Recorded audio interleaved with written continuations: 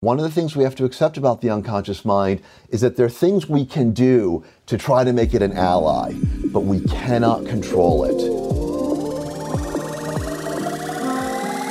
Plug into the minds of the world's cutting-edge innovators, visionaries, and thought leaders who are rewriting the rules of sales and success. It's your time to make an impact. I am your host, Jason Mark Campbell, and this is the Selling with Love podcast. Hey, listeners of the podcast, we've put together an exciting community where you can dive deeper into the content of every single episode. And for those of you who join this community from the podcast, we'll give you an access to a course we've just put together worth $500, all yours for free, while we're sending this out to our listeners of the podcast. Simply go to sellingwithlove.com/podcast to be eligible to get this course for free. And we look forward to seeing you in the community. Thanks again for listening. And now, enjoy the episode. Welcome back, everybody, to the Selling with Love podcast. So excited to bring the guest for today, which is often associated with the word dopamine. He's done TEDx talks on the topic, been featured on so many major platforms, speaking about the Molecule of More, which is his first book, translated into 20 languages, international bestseller, and speaks a lot about the effects of dopamine. Why is it that we're always craving novelty? Why is it that this drug actually motivates a lot of our behavior? And what's so interesting is the man has just released another book called Spellbound, where modern science, ancient magic, and the unconscious mind, we get to discover more on how that interacts with our everyday behavior and how we can use it to our advantage in the world of sales, business building, because, let's face it, when you're in these realms, anything that can give us the edge can be a huge advantage in a competitive field. And I don't know about you, but I can be superstitious. There's certain things that I will do that will not necessarily come across as rational, but I will believe in this magic. And if this magic can help me, I'm going to use it. Super excited to have Daniel Z Lieberman joining me today. He's a clinical professor of psychology and behavioral science at George Washington University, has published over 50 peer-reviewed articles and book chapters. I'm so excited to have him here. Daniel, welcome to the show. Thanks, Jason. It's great to be here. Daniel, I found it so interesting because, of course, your original work around dopamine, the molecule of more, feels very scientific, and I'm sure it was very much praised, especially on the academic fields. Here we are introducing the next book with integrates magic. And I'm just wondering, when you started writing this book and you started, introducing the idea to others, was there any eyebrows raised, reluctance about using magic and its role it had in modern psychology? Yes, there was. There was an enormous amount of reluctance, a lot of misunderstanding. But, in this book, I wanted to take a much deeper dive into the psyche, specifically into the unconscious, a part of the mind, a part of the brain that I think people don't fully appreciate the enormous role it plays in their life. Now, it's a lot more complicated than simple neurotransmitter systems, which I explored in my previous book, Molecule of More. So it starts out with a very basic scientific, neuroscientific approach, but we reach the limit of that pretty quickly. And drawing on the work of Carl Jung, it then kind of switches to these ancient traditions of magic and the supernatural that really are roadmaps into the unconscious mind and complement this neuroscientific approach to give us a much deeper, much more effective understanding. I find that's what has always been a bit of an unfortunate thing in the space of personal development or just understanding of psychology, is it seems like they were in completely different bookshelves. You'd have the subconscious mind power was almost in that section you would label as woo-woo, and only a certain type of person would pick up those books. And then you had the real material, the modern psychology, neurotransmitter, everything you were speaking about. And it looks like you're bringing a marriage of both in this book. By the way, for anybody who's interested, I will have a link in the show notes for Spellbound. I'm already getting through it. I picked it up the moment it released, and I'm so addicted to the book. It's fascinating, so I'll encourage everybody to do the same. But I wanted to see, how was it that you were able to bring those two together, and what happens when most people might be completely missing out on this unconscious side? They're probably missing out on a big element of performance, making results happen, and ignoring a big part of ourselves. Yeah. Well, we all know that magic is not real. We know that the ancient way of describing our environment, nature determined by gods and goddesses, and human beings being possessed by spirits, making them act in funny ways, we all know this isn't true. but it's incredibly popular, even after hundreds and hundreds of years of knowing it's not valid. And I think we have to ask ourselves, why is that? And the answer, I believe, is because it reflects a deep structure of the brain. We have instincts that make us understand the world in magical ways. And if we deny these instincts, we're going to be handicapped. We think, oh, I push away all that irrational stuff. That makes me a logical, reasonable person, and that will make me better able to function in a materialist reality. The opposite is true. If we throw away this very important part of the psyche, we don't function nearly as well. So what I wanted to do was approach it as a psychiatrist and take it out of the realm of woo-woo, this stuff is real, and into the realm of this stuff is real psychologically. And that's critically important. And so everybody who has their skeptical meter up when they look at the woo-woo, I want to try to bring them in from a scientific perspective so that they can also benefit from these incredibly powerful ways of looking at the world. Yeah, I love the way that you do it, because for myself, I'm someone that's always looked at the woo-woo almost like that's an interesting crutch to lean on if you couldn't figure it out like the rational way, like the scientific way. And I'd always try to explain anything like intuition, which I know is a big thing you elaborate on. I'd be like, no, it's, our reticular activation system that starts noticing pattern. It's not true, but if you believe it to be true, maybe it's a placebo effect. But what I found fascinating is in complex decision making, you were able to see the research that was published. You highlighted how even if you had time to rationally calculate different variables, your quote unquote intuition, your gut feeling was statistically probable to get you to the right answer in more ways that your rational mind could. Could you unpack that and see what benefit that brings us in decision making in business? Yeah. So the unconscious mind has a lot more processing power than the conscious mind. Conscious mind can only process about 50 bits per second. And, we often talk about multitasking and doing lots of different things at once. But I think these days, most people know that that's not true. It's actually not possible for the conscious mind to focus on more than one thing at a time. And if you try to do it, it's actually inefficient because there's a switching cost. Every time you go from one to another, it slows you down. Now, the unconscious mind doesn't have that limitation. Conscious mind processes about 50 bytes per second. The unconscious is 500,000 times more powerful. Now, it's got a lot of work to do. It coordinates muscles that give us posture and movement. It secretes hormones. It processes information coming in from the sense organs. So it needs all of this bandwidth, but it's also able to process information in very sophisticated ways. And one of the outcomes of that is, as you point out, intuition. Intuition is capable of giving us answers to questions that are too complex for the conscious mind to handle. And, you described it as a kind of pattern recognition that goes on outside of consciousness. And that's exactly correct. But thinking it more in terms of kind of this magical solution that's presented to us is not correct, but it's more in line with our instinctual way of understanding ourselves. And therefore, it's more efficient. And let me give you an example.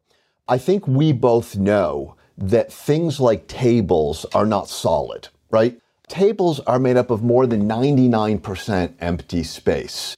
We know that. That's a fact. And when you say it's solid, you're wrong.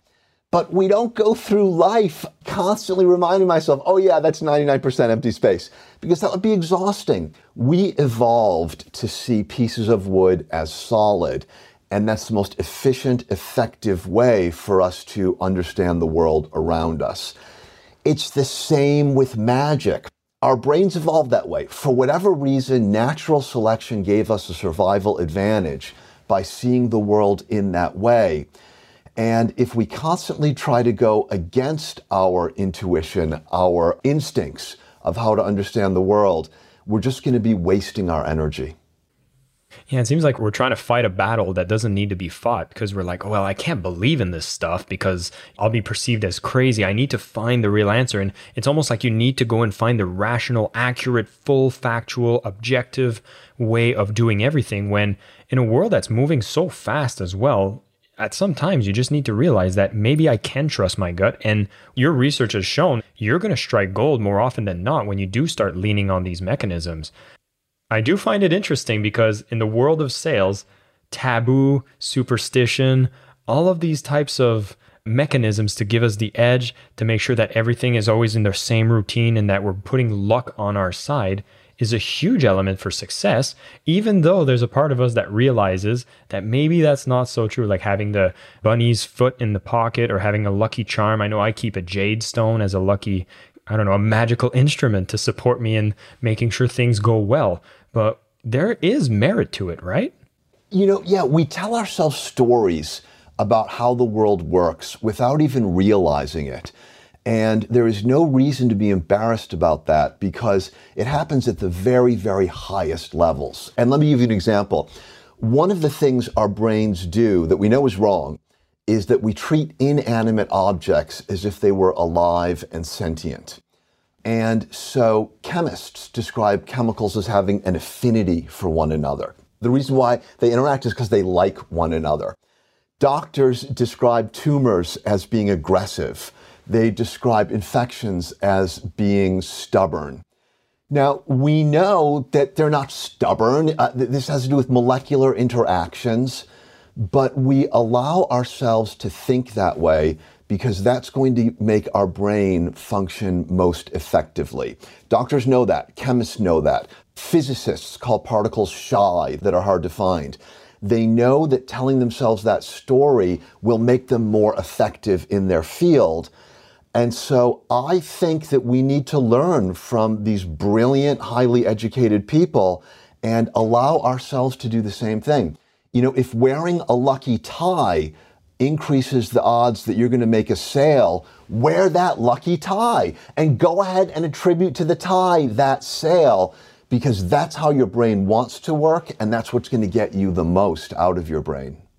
Dr. Daniel, would this be the same as a placebo effect, or are we talking about something that's even more than that? Yeah, that's an interesting question. I think that the placebo effect is a subset of this, and that is the ability of the unconscious mind to do far more than we expect. When I first started studying the placebo effect as a medical student, I really thought of it strictly as something that would block pain. And to be honest, that wasn't terribly interesting. Later, I realized it's far more powerful than that.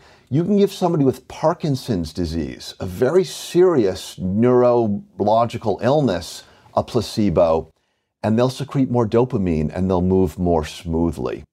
You can give somebody with gastrointestinal problems a placebo, and they will secrete chemicals that will allow their intestines to function more smoothly. And so we underestimate the unconscious mind at our peril. It does more than even doctors realize. Yeah.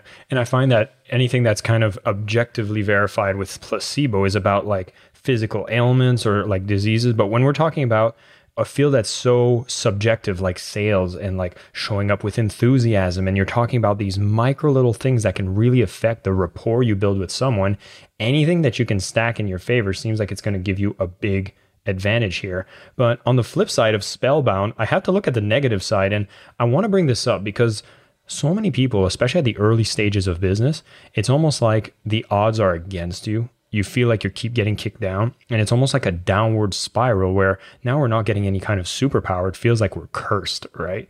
And I'm wondering, is there a process to overcoming this? Do we need to deny it? What is the thing that we can do whenever you hear these terms like I'm in a slump? Is this even real? Yeah. Well, a little bit of background first. Maybe it'd be helpful to talk about exactly what is the role of the unconscious in sales.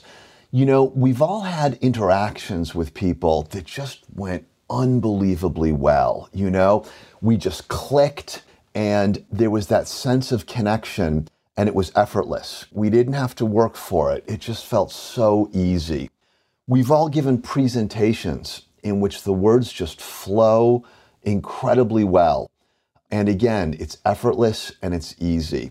We've had the flip side when we're interacting with someone and we're just not on the same level. Everything we say is misunderstood. We want to explain something and we just can't come up with the words to say it. When we're giving a presentation, we just can't get in that flow, in that rhythm. And this is the unconscious mind cooperating with us in the first examples and not cooperating in the other examples. And you can't fake it. You can't go in to a sales presentation and fake being warm and authentic and making that connection. You've got no control over it. One of the things we have to accept about the unconscious mind is that there are things we can do to try to make it an ally, but we cannot control it. It's kind of like a dog. We can make friends with a dog, but we never know if it's going to be in a good mood and obey our commands one day, or if it's going to be contrary and not do anything we want. So we do have to accept a little bit of letting go. And that's not easy for modern people to do. The modern age is all about taking control. We've got cell phones, we've got computers, we've got cars, we've got algorithms, everything to nail down control. And it's a little bit scary to give up that control. So you're in a slump. What do? The first thing you do is accept it. You say that there is a reason for this. And I'm not going to fight fate. Really, I'm not going to fight the circuits in my brain that for some reason are causing problems. But our brains are going to function better if we take the magical perspective and say, I'm not going to fight fate. I'm going to ride it. I'm going to see where it leads me. And I think that we know good and well that these slumps usually do lead to a good place. Maybe they will lead to abandoning the project. But in Silicon Valley, there's a saying, fail fast. If something is not going well, get out. And maybe that's what the slump is trying to tell you. Maybe the slump is trying to tell you to pivot. Maybe the slump is just trying to toughen you up because something really good is around the corner and you need the toughness to approach it. Now, I'm not an entrepreneur, but I've had similar experiences where I've been writing something, I've worked for 45 minutes an hour, and then boom, I press the wrong button and it's erased. I curse myself, I say, you idiot, you loser. And of course, I'm not cursing me, I'm cursing my unconscious mind that pushed that button, all right? Then I buckle down and rewrite it, and it's much better. So my unconscious mind deleted it for a reason. And I just need to have a little respect. I need to say, look, this happened for a reason. I need to work with this partner of mine and good things will eventually happen. I hope I'm quoting the right person. I think it was Einstein, and I feel like he gets misappropriated so many quotes, so we're just going to roll with this one, is that he asked one of the questions, which was one of the most important questions you should ask yourself is the universe friendly? I don't know if that was Einstein, but as a question like that, it almost ties into talking about the subconscious mind, thinking and assuming that it always has your back or always has your best interest at heart. Is that a belief that you would agree with and that you align with? No, absolutely not. The unconscious mind has both light and darkness. And, going back to these ancient tales of magic and the supernatural, you look at the myths of the Greek gods. They drip in blood.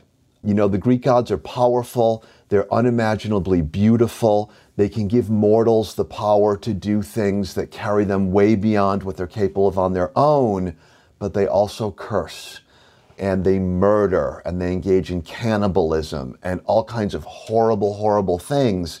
And these are reflections of the unconscious. And so we need to be careful. We can't just say, oh, let's tap into this source of power and good things. No. And some examples. We see people who are at the top of their field and they engage in unimaginably bad judgment and they fall. Maybe it's an impulse that they really should have under control, but they don't.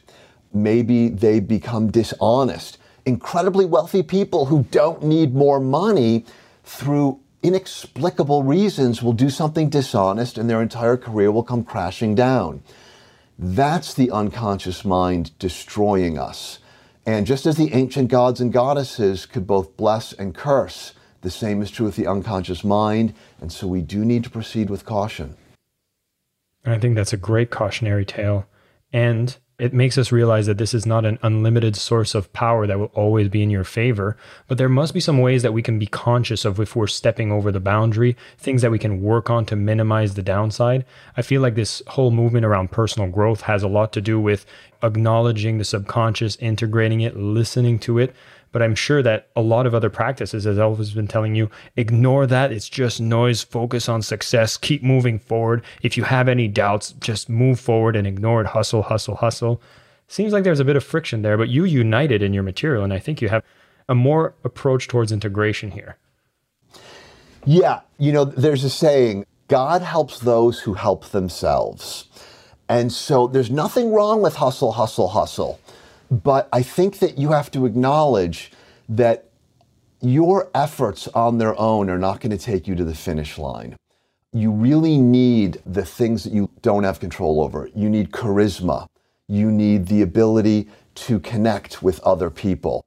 And you need what we call luck. But sometimes luck is just pure random chance, but usually it's not. Fortune favors the bold, as it said. And that's not always true. Sometimes fortune favors the cautious. But the bottom line is that it's not random chance, that there are things going on. And so I think the first step in making the unconscious an ally is to put aside the arrogance that many of us have, that we are in complete control in our brain, that we're the only ones up there. And we have to start acknowledging that there are forces we don't control, forces that affect our emotions, our intuitions, our inspirations, forces that affect our desires. We hustle, hustle, hustle to get the things we want, but we don't choose those things that we want. And a lot of times the things that we want are bad for us. They're self-destructive. And we go, oh my God, I wish I didn't want this person. I wish I didn't want this thing because it's so horrible for me, but we have no control. So the first step is to get better at separating those two things. The things we do have control over and the things in which we are just a passive rider. To pay attention to it. In psychology, the technical term for it is the observing ego. We take a step back and we look at what's happening.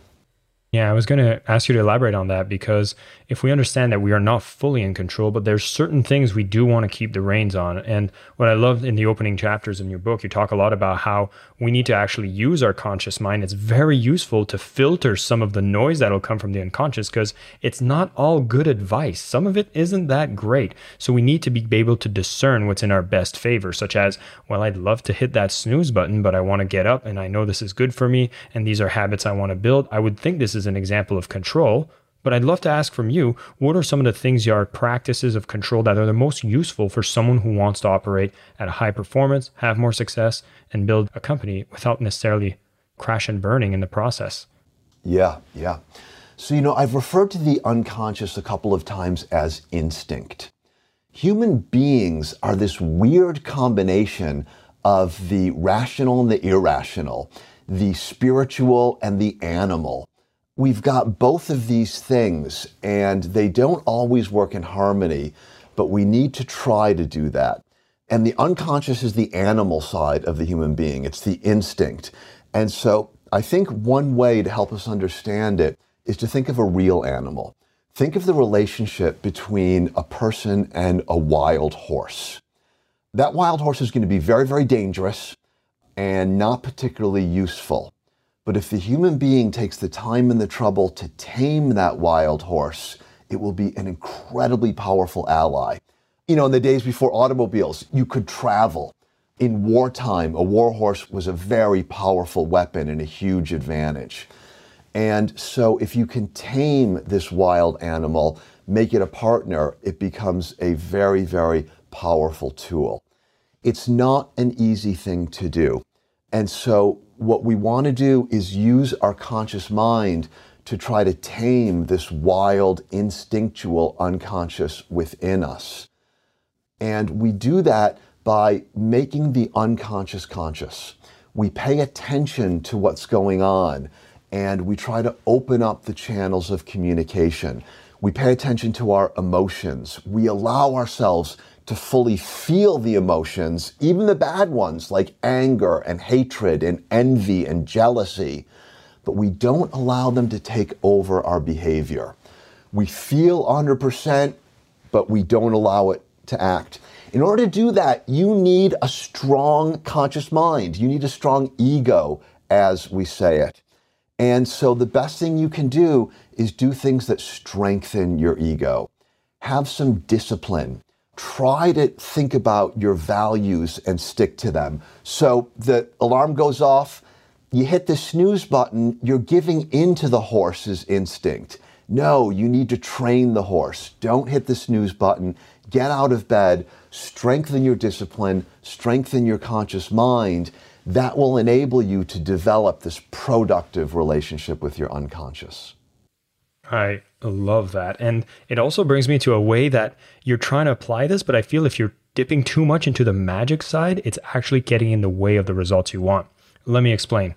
There's the typical story you'll hear of a salesperson, right? And you want to be in the zone, you want to be in flow, and you want to make sure that what you need to do is pick up the phone, say you have a list of leads, and you need to dial numbers, and you need to make contacts, and you need to have conversations. So you come into the office at 9 a.m. and you're like, well, my routine to be in the zone, I need to have my coffee. So then you stop, you go make a cup of coffee, and then you're like, oh, but right now, I need to make sure I'm well set up. So I'm going to just place my desk and take, for example, I have a Lucky Rock, and we start creating a bunch of habits, routines, and things that actually prevent us from doing the actual thing that brings in the results.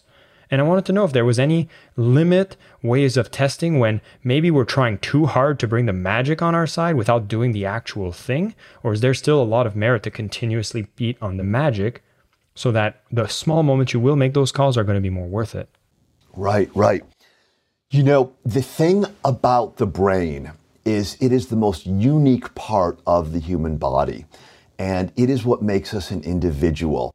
And so that makes it very difficult to come up with general rules that apply to everyone. What I would say is that making the unconscious conscious, creating this relationship of allyship with your hidden partner is one of the most important things you will do in your lifetime. And it is ridiculous to think that there are easy rules that will allow you to do it. The number one most important thing, and maybe this is true of business as well, is you need to give yourself permission to make mistakes. You need to try and fail and fail and fail and fail. Thomas Edison, trying to find a filament for the light bulb, couldn't do it. He said, I haven't failed. I've just found 10,000 things that won't work. And so maybe that rock and cup of coffee is getting in your way. I don't know. Try without it. See how you do. Bring it back. Fail. Don't be afraid to fail, because that's what life is. Amen. I think also when you get into business, it's like assuming everything's going to be a home run from the start. I think is a bit of a false expectations, maybe portrayed for how we're trained with Disney movies or how we see a movie on a successful entrepreneur. They'll show a short struggle period. It's usually a very short one, and then they go instantly into success, when the path to success is so much longer. There's so much of these little mundane, the boring, right? Like if it's an intense crash and burn, then we're like, okay, I can come back on top. Maybe this is the lesson. But when it's getting into the routines, the boring, the discipline, the things that we speak about, the conscious mind, training the unconscious mind through repetition, not hitting the snooze button, getting into the right habit, seems to be what really allows you to start tapping into that unconscious mind and being so magical in the way that you operate. Yeah, there's this wonderful author named Seth Godin. I don't know if you know of him. He wrote a little tiny book called The Dip. And he said, when you do a new endeavor, you start out, you're full of excitement and energy, and everything goes great, and then boom, you hit the dip. And that's true of anything that's hard, anything that's worthwhile. And that's when 90% of people give up, because it wasn't glamorous and fun and exciting and remunerative as they hoped. But Seth Godin says, here's another way of thinking about it. If there wasn't the dip, there would be too many people in the space and there'd be no opportunity. The dip is your friend because it filters out 90% of your competition. Embrace it, appreciate it, and plow through it. Amen. I think one of the most hidden secrets to success is longevity, is just keep doing it for long enough and you'll outpace most of the people who are going to give up in the process, which I want to tie into a bit from your previous work around the molecule of more, the whole neurochemicals and the dopamine and how it plays together in your high performance. You talked about enthusiasm earlier, about that being a necessary quality, and I totally agree. In my case, I actually encourage people to fall in love with sales, which I won't unpack here, but in essence, I want people to show up with a loving attitude when you come to sales, because that will bring that natural enthusiasm. Yet you can probably decode love or any emotions of enthusiasm to show up as simply neurochemicals plugging together. And I'm just wondering, is that something we should look into hacking to be more productive? Or is this something that we just need to face the reality of where their levels are and then how to work with the current levels we have? Yeah. I started Spellbound with a quotation that's printed on the gateway to the Oracle of Delphi, an ancient oracle. And it's the most famous aphorism in all of philosophy. And it is know thyself.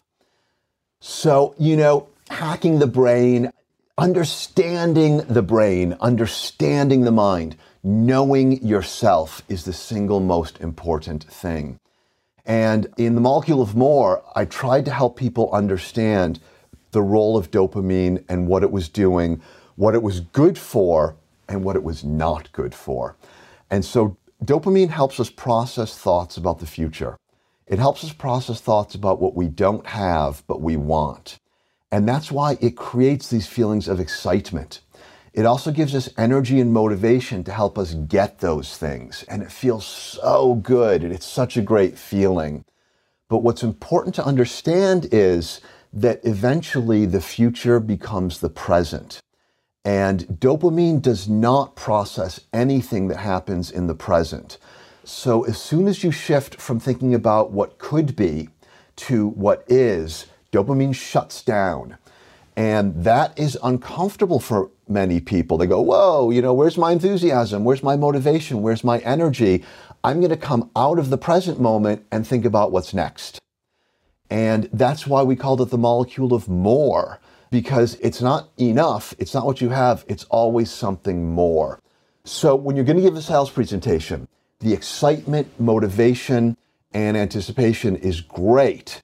But once you get there, you need to turn that off, and you need to shift down into the present moment, the here and now, and make a human connection to the other person. And that uses a whole nother group of brain chemicals. Yeah, I was going to assume that to get dopamine flowing more, would I be accurate to state doing things like having a clear vision of the future or goals that you want to hit would be the things that trigger the dopamine? But for the rest of the molecules, are we talking more about things such as like mindfulness or being present? Are those the type of strategies that you encourage people to be able to modulate the presence? Yeah, I think that both of these things are part of the unconscious mind. Having goals is a good thing. But I think we all know having goals doesn't always lead to excitement. And it can be very, very frustrating. And we see that in our loved ones too. We see our loved ones who are stuck, and we may sit down with them and try to help them clarify what they want, where they want to go, and it does not help at all. And so this is another area where we have to admit that we do not have the control that we want. But that doesn't mean that we have no control. A lot of times working with the unconscious is a long-term process. And let me give you an example, and that is playing a musical instrument. If you buy a book on playing the keyboard, you can look at it and press the notes, and that's not music. It's not music until you've practiced for hundreds, maybe even thousands of hours, and now it's in what we call muscle memory. Muscle memory is another word for the unconscious. You play it without thinking about it. So, you mentioned mindfulness, and that's a form of practicing to be in the here and now. But what you need to realize is you can't say, oh, I need to be in the here and now, I'm going to practice mindfulness. That's like saying, I need to play the piano for a concert, I'm going to let my muscle memory. No, it requires practice. So if you want to use mindfulness to be in the here and now, meditate for 100 hours first. Dr. Daniel Z. Lieberman, it's a fantastic conversation to have with you. Before I close it, though, I got to ask a couple of the more personal questions, right? Which is, what are some of the magics that you love to nurture into your own life to support your own conscious, rational behaviors? Do you have any good luck rituals that you do yourself that you get excited about? I love taking walks in nature. We have a park with nature trails 5 minutes from us. And since I've been starting working from home, I've been walking for half an hour every morning through those trails. And, a lot of times when we're in nature, we get what I call in the book a numinous feeling. It's called a magical moment. It's when all of a sudden the world feels very, very different. Some people may get it on the beach at dawn or on the beach at night. It's this feeling that you're in contact with something much more powerful. It's so uplifting. It gives us a different perspective on life. And so I always try to pay attention for those moments and really try to enjoy them. And they just make my life so much more meaningful and fill me with energy and motivation. Absolutely love it. There's one final thing I always loved asking every one of my guests, which, by the way, the whole walking thing, 100% agree, getting yourself disconnected, doing something like this. I think if we're in the cities, we often miss out on that. And I love what you talked about in the book as well, how you get to live longer when you're amongst trees. Interesting study. But the question I wanted to close with is, you're on a Selling with Love podcast. If I would have asked you the question, what does selling with love mean to you? What would you say? Yes. So in my experience as a customer, there are two kinds of salespeople. There are salespeople who follow a script and they try to present a facade, and I hate it. I just want to run away from them. I feel like I'm being manipulated, and I feel offended because I feel like they're treating me not as a human being. There are others who will talk to me as an authentic human being, and they're not trying to manipulate me. They're trying to say, hey, this might be something you'd be interested in. I'm so grateful for your time. Let me present it to you. Let's see what you think. And by treating me as a human being, they treat me with respect. And even if I don't want to buy what they're selling, I will enjoy it. I'll just enjoy interacting with another person. So to me, it means authenticity. I love it. Dr. Daniel Z. Lieberman, thank you so much for coming on the show. For everybody tuning in, for me, this is so fantastic. I'm in the middle of the book, and I'm going to encourage, once again, everybody, grab a copy of Spellbound, Modern Science, Ancient Magic, and the Unconscious Mind. Just got released August 2022. Always amazing when you show support to the authors that come and share here. Grab a copy, and of course, when you read a book, go and leave that review. It means so much. Gets us to see what people are getting out of the value from the book. As for me, I find it absolutely amazing what we've talked about even today, knowing that, magic, although we can debunk it and we don't need to necessarily agree to it from a scientific perspective, there is validity knowing that it can help us subconsciously. The subconscious mind is so powerful, but our conscious mind can only process a little bit of data. But don't put blind faith into it, because it can actually bite you as well. When you're on a good streak, keep going on doing the things that support this good streak. When you're on a negative streak, it's not about ignoring it, it's listening to it. And what I love the most about what Dr. Daniel said is, if you need to listen to things that are coming from your subconscious, it doesn't necessarily mean that you need to act on everything, but it's also don't ignore it and suppress it, because I'm just currently on the chapter around shadow, and that's usually things that will come to bite you in the long term. I also like how we touched a little bit on the neurochemistry, the dopamine being when you set bold goals and you get excited about achieving it. That is great, but it's not what you need at all times, particularly in the example where we talked about the sales presentation. Know that the presence that you have in that presentation is what's going to serve you the most. There's so much more you can unpack from his work, so be sure to go follow him on YouTube as well, and you're going to see some show notes to more references for his work. Dr. Daniel Z. Lieberman, thank you so much for being on the show. Thanks for having me, Jason. It's been a pleasure.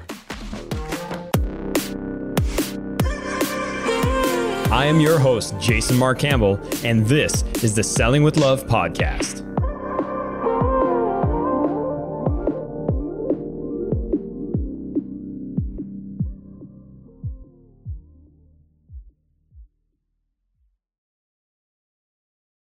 This is the story of the one.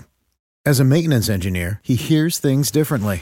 To the untrained ear, everything on his shop floor might sound fine, but he can hear gears grinding or a belt slipping.